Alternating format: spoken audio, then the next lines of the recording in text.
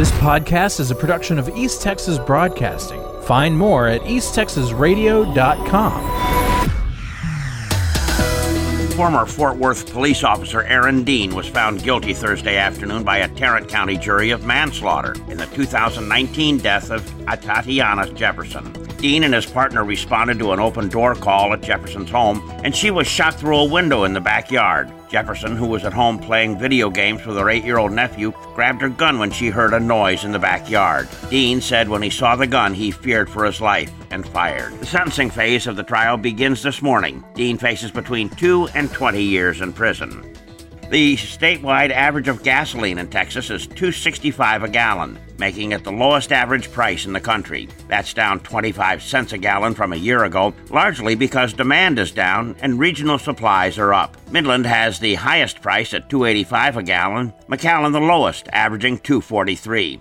Texas is currently experiencing the worst drought in 11 years. The Texas Comptroller's Office reports the drought has cost the state's economy about $7.62 billion in direct agricultural losses and nearly $17 billion in total losses. The beginning of a new hospital for Red River County will get underway tomorrow. The groundbreaking for what will be known as the Clarksville General Hospital Heart and Vascular Institute at 3000 West Main Street in Clarksville will start at 11 a.m. The first phase of the hospital will be a 15-bed Heart and Vascular Institute. The second phase will be a 50-bed hospital. The hospital will be owned by Dr. A.J. Hashmi, a cardiologist. Temperatures are expected to drop into the teens by next week, and ERCOT said the power grid is ready to handle the load. The winter weather system is expected to arrive overnight on December 22nd. ERCOT said it could issue what's called an operating condition notice to power generators across the state as early as today.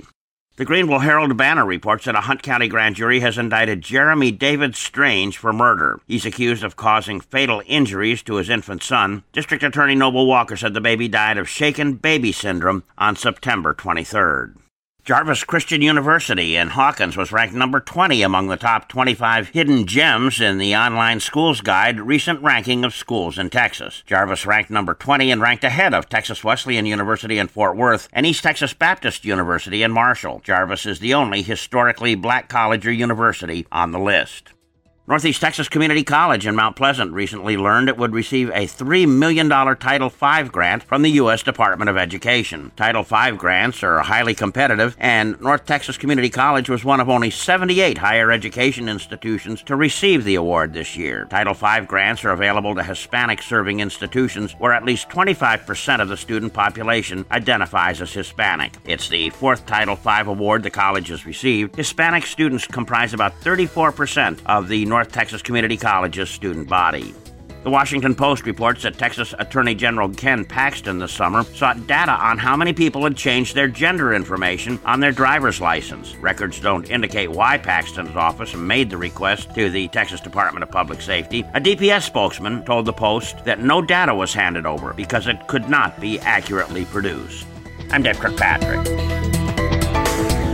This podcast is a production of East Texas Broadcasting. Find more at easttexasradio.com.